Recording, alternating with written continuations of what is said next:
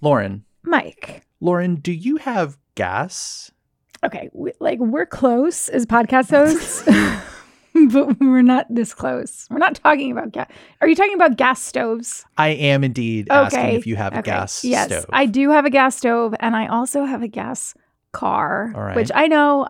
You're giving me that look, but sometimes I give you a ride to work. So. All right. Well, that's not the type of gas that we're talking about. We're talking about natural gas. Okay, fair enough. And what exactly are we talking about? Well, let me ask you this. Have you ever felt the pressure to get rid of your gas stove? I have entertained the thoughts of it, but one, I am a renter, and two, I kind of like the gas stove. Yeah. I'm in the same boat. Let's talk about it. Yes, let's do this.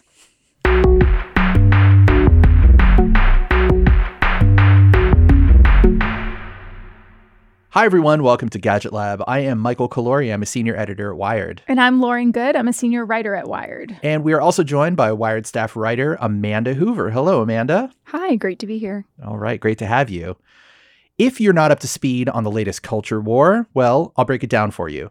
Everybody is mad about gas stoves. They're fired up. They are. They're sizzling. It has sparked a conversation. The conversation is getting hot. Yes. It turns out that using gas to heat your home and cook your oatmeal may not be the best thing for the health of the environment or the health of nearby humans. This is not new information, but a recent study about how gas stoves can cause asthma in children and release toxins into the air has sparked a fresh debate about these appliances. Amanda, you wrote a story for Wired about how this debate is heating up. Oh, yes. I'm going to fire whoever wrote this script. Before we get into the insane political angle surrounding the debate over gas stoves in the homes, what is the actual problem that people are talking about? Are gas stoves really that unhealthy? There's been some research that shows that gas stoves are, like you said, bad for the environment and possibly bad for your health if you're living in a home with one. They release methane, which is a greenhouse gas. They release methane even when they aren't on. Some studies have shown that they're just constantly leaking this out into houses and then out into the environment. Additionally, where studies have shown that they could be dangerous to your health, there was a recent one in the end of last year that found that gas stoves could be responsible for almost 13% of cases of asthma in kids in the U.S. That's been a similar study in Australia in recent years that found about 12.3% of childhood asthma cases might be attributed to gas stoves. Additionally, they release benzene, which is a known carcinogen. The thing that we don't know, really, this hasn't been looked at for direct health impacts over long periods of time. And an expert I spoke to said that would be a kind of study that could be really useful to track how living with a gas stove for many years could influence your health. Because right now, what they found is they've kind of targeted the chemicals that are coming out of gas stoves into your home and at what rates, and connecting those to what that actually means for your health for living with one. There's still a bit of a gap there, aside from these asthma studies that have recently come out. Amanda, the studies you're referencing are mostly out of the U.S. You did mention Australia as well. I'm wondering how U.S.-centric is this conversation? Because we know people in less developed countries also suffer health issues from fire-based stoves and poor ventilation. But this seems like very specific to places where people have like the stove infrastructure where they have gas stoves with natural gas. The way that it came up last week definitely was because it came up among U.S. politicians who started arguing kind of along party lines. Republicans really saw this as this could be overreach to tell people whether or not they could have gas stoves or not. You have environmentalists and some more liberal politicians kind of, just pointing out the issues here. Right now, like, no one's trying to come in and take away everyone's gas stoves. And that's how the conversation kind of came across on Twitter. There have been in certain liberal cities like San Francisco and Seattle and New York, there have been bans on certain like gas appliances in new constructions and attempts to make those electric. But the conversation seems to mostly be happening like in the U.S. recently. So it wasn't just the report that, I'm going to keep using this word and I apologize, sparked. It wasn't just the report that sparked the debate. It was politicians who were getting involved in the conversation and people pointing out that in some cities there are some laws starting to come down that are banning new gas stoves. Yeah, it started because the U.S. Consumer Product Safety Commission, a commissioner from there, did an interview with Bloomberg saying that there was a hidden hazard in stoves. Anything would be on the table, including a ban if products couldn't be made safe. The chair of that agency walked that back later. It was reported that President Joe Biden is not in favor of a ban on gas stoves, but the conversation had already sort of gone off the rails a little bit on Twitter and among also like there was segments on Fox News where people were talking about how much they love their gas stoves and didn't want them taken away. So it became this political issue when it hadn't really been framed quite in that way before. Yeah, he had to use that word ban. A ban is on the table. And of course, in Washington, language is super important because if you even hint that something is possible, then that causes everybody to sort of spiral to the worst possible conclusion. So the thing that was most alarming to me in this report, which is something that I hadn't heard before, was that gas stoves leak toxic gases even when they're not in use. Can you tell us more about this? Yeah, a researcher who has done multiple studies on gas stoves found that in particular they're leaking methane even when not used. That, I think the emissions are higher when the stoves are on, but certain stoves that he went and looked at and measured them, he found that the methane was leaking potentially all the time. And the advice is, of course, to use a fume hood over the stove to anytime you're using it to turn on the hood that exhausts the gases and anything else coming out of the stove out of your home. But not everybody has fume hoods. Yes, and some of them just blow the air back into your home, which I went and looked at mine after doing this reporting, and I realized that I could feel where the air was coming back right into my apartment directly above my stove. So that brings into question, how helpful or useful they are. And of course, some people have their burners, like out on an island counter, places where they don't have those hoods. I've seen kitchens like that as well. So not everyone has those. And there are a couple of potentially other things that you can do to lessen all of these chemicals hanging out in your home as you cook and after you cook. But getting an electric or an induction stove would lessen, the risk even more. So was there any discussion about other gas appliances in this research, things like water heaters? Because most of us have, gas-powered water heaters in our homes also. Most of this really looked at stoves. As I was reporting this story, I did see, some mention of that. The thing with those is that they aren't like directly in your kitchen where you're standing over them. Yeah. Breathing in and turning them on, multiple times a day where you have your family members around. All right, let's take a quick break and we'll come back with more stove talk.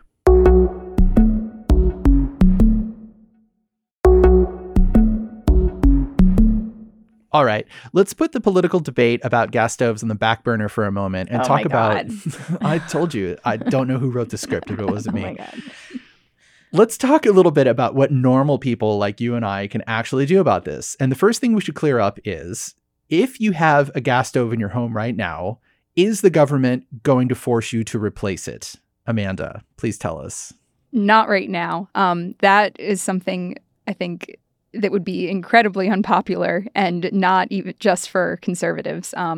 Replacing your gas stove can be expensive. It's something that people can consider if they, one, own the home and two, have some, potentially disposable income to make this change right now. Replacing an appliance that seems to work perfectly well, I think, doesn't appeal to many people. But the government is not coming for anyone's stoves because even local bans that have happened have really focused on future construction.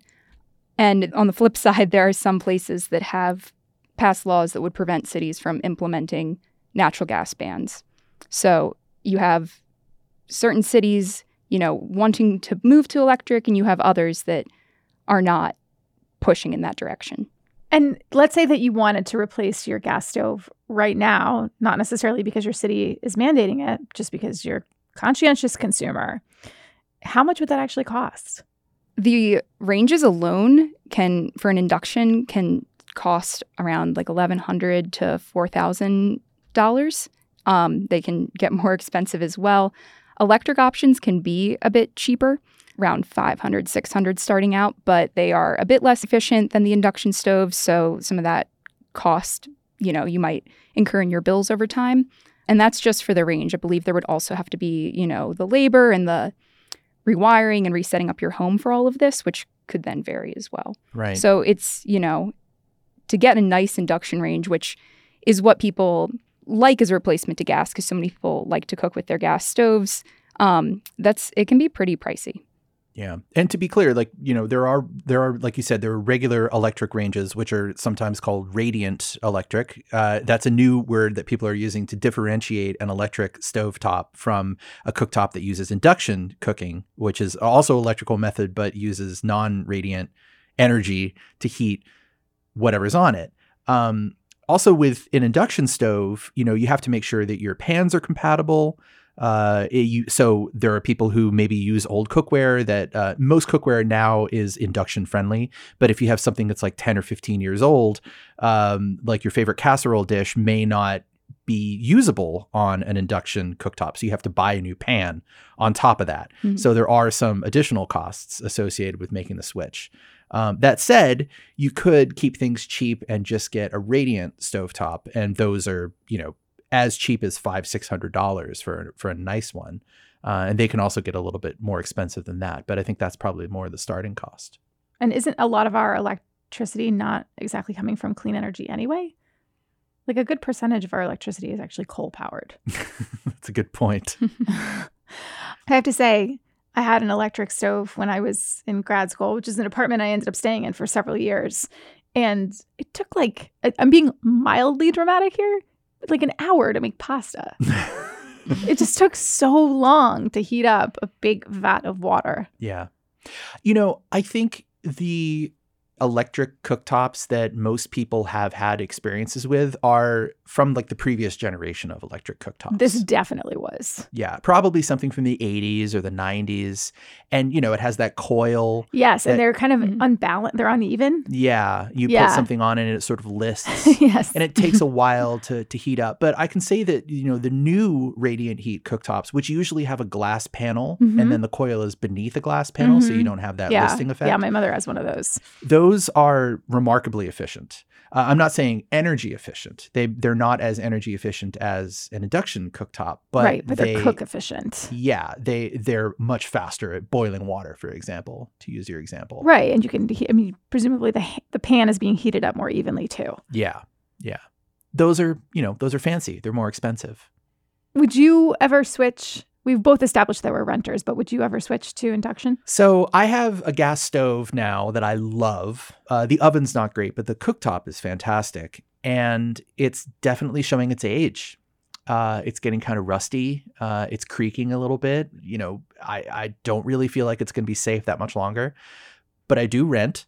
I have considered replacing it, but I know that if I ask my landlord to replace it, they're going to get like the cheapest thing on sale at Best Buy this week and toss it in there, and I'm not going to be happy with it. So I have considered like spending my own money on an induction cooktop just to swap out the one that is probably not safe anymore, and then just eating the cost, using it as long as I live in that place, and then just leaving it there when I move. That'd be very kind of you. What about you, Amanda? I rent as well.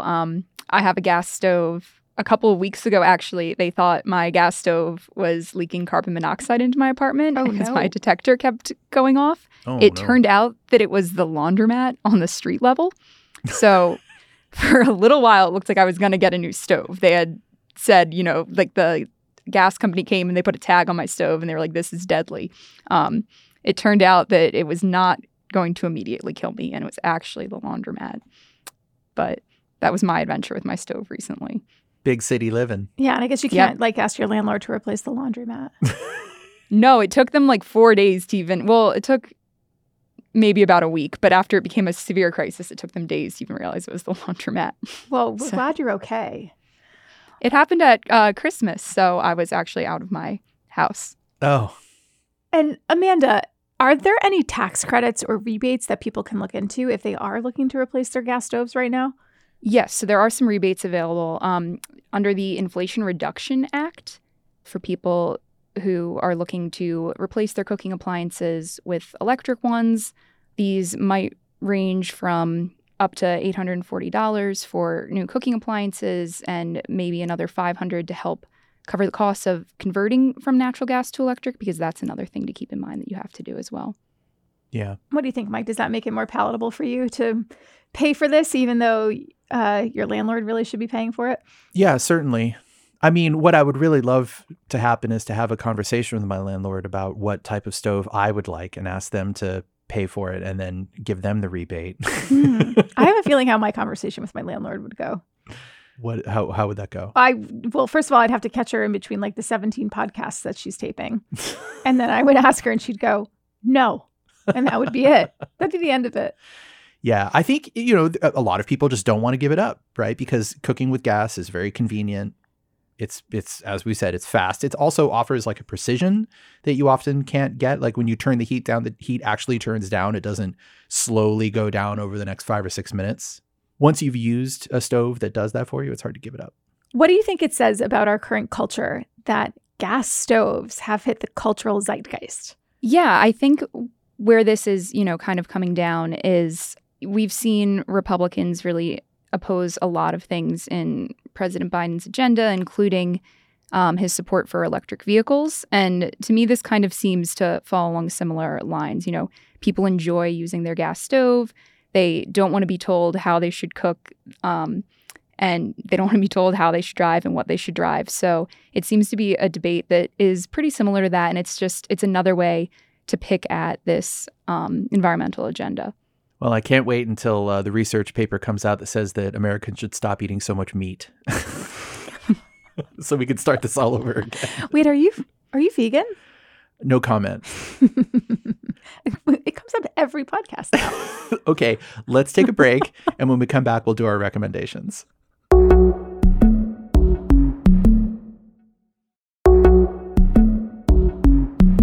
All right, this is the last part of the show where we all share our recommendations for things that our listeners might enjoy. Amanda, as our guest, you get to go first. What is your recommendation? I have been unable to stop listening to this podcast, Normal Gossip. In it, the host and a guest just walk through this anonymous story that is a crazy thing that's happened to people that they don't know and we don't know. So you get kind of the thrill from gossiping without any of the guilt, because you almost definitely won't know any of these people. It's kind of funny because it's pretty specific, even with changed names. So if it was about you, you could probably tell. But it's very funny. They talk a lot about the ethics of gossip and the history of gossip as well. So it's been very interesting. That's awesome. What's it called? Normal Gossip. Normal Gossip. What's one of the more memorable stories you've heard? They're so intricate and complicated that I could not possibly tell it in less than a half an hour, which is what they do. But there are people who have spats over what is the best type of yarn to be using and how that unravels. There's been crazy bridesmaid stories and drama and pettiness. So there's something in there for everybody who wants the thrill of gossiping without any of the guilt. I love it. That sounds perfect. Lauren, what's your recommendation? My recommendation this week is something that's being gently reused from another podcast we taped. I'm recommending that if you have new health and fitness goals this year, because it is January, it is time for such things, don't buy a year-long gym membership. There are so many options out there now where you can dip your toe in. You can buy a handful of classes somewhere. I just signed up for a new gym in San Francisco where I was able to spend less than $100 and get 15 passes to try it. And this place has a pool and basketball courts and things that I wasn't getting from my other gym. So I'm going to give it a try, but it's no commitment. If you sign up for a year-long gym membership, you often have to pay an activation fee. You might have to pay a cancellation fee when you discover that you're not using it. And let's be honest, sometimes our adherence to our New Year's goals is a little bit low. We fall off by March or so. There's also things like ClassPass now, where you can just dip your toe into different classes around your neighborhood and try things out before you make a firm commitment. So that's my recommendation this week, is not to go all in, just dip your toe in, try different things. The year is still new. You don't have to make any big decisions just yet. So get the 5-class yoga pass instead of the 20-class yoga pass. Yeah, absolutely. And do it while your flex spending and your health savings accounts are still flush. That's my recommendation. Nice. Yeah. How about you, Mike? I'm going to recommend an audiobook. You have to bear with me. So it's The Dharma Bums by Jack Kerouac, the novel from 1958, as read by Ethan Hawke. I love it already. Yeah. So I know this is like very duty, but I was a big Jack Kerouac fan when I was a young man. And then I gave him up for a really long time just because there are other things out there to be obsessed with. And I haven't read the Dharma Bums since like legitimately my early 20s. So I'm revisiting it now a full lifetime later. And the writing is fantastic. It's a really great book. You know, I don't know why I ever left this guy behind, but it's the audiobook, which is like, I think the only audiobook available that's read by Ethan Hawke, is just fantastic. Like, I really hope that Ethan Hawke won a Grammy for this because it's really good. He gets way into it and he really brings out the best in the writing, and he brings out all the different sort of character voices, not in an annoying way, but in a very tastefully performed way. So yeah. Regardless of how you feel about Jack Kerouac and regardless of how you feel about Ethan Hawke, I would recommend giving it a shot. It's a really great way to re-experience something that I'd forgotten I actually liked. I would listen more for the Ethan Hawke than the Jack Kerouac. Yeah, that's what I thought too. But just hearing him read the prose, I was like, wow, that is some good writing.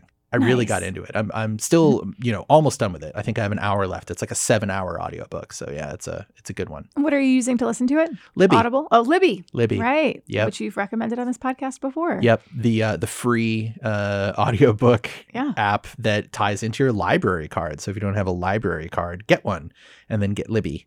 Are we like in Brooklyn right now? You're talking about like the library, Ethan Hawke, going vegan. Induction cooking. No. I love it. I think you mean San Francisco. Yeah, that's true. These are all of our San Francisco values. I watched Glass Onion this week, finally. Loved the cameo by Ethan Hawke. Was a little bit disappointed that he didn't show up more. But he's the guy who meets them at the dock and shoots the anti-COVID thing into their throats. Yep. That was hilarious. The whole thing was hilarious. Yep. And then he just disappears. That was good. That was great.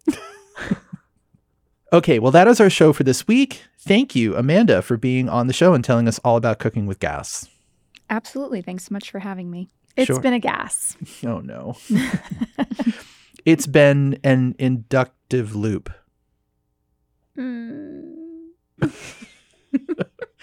And thank you all for listening. If you have feedback, you can find all of us on Twitter. Just check the show notes. Our producer is Boone Ashworth, and we will be back next week. Until then, goodbye.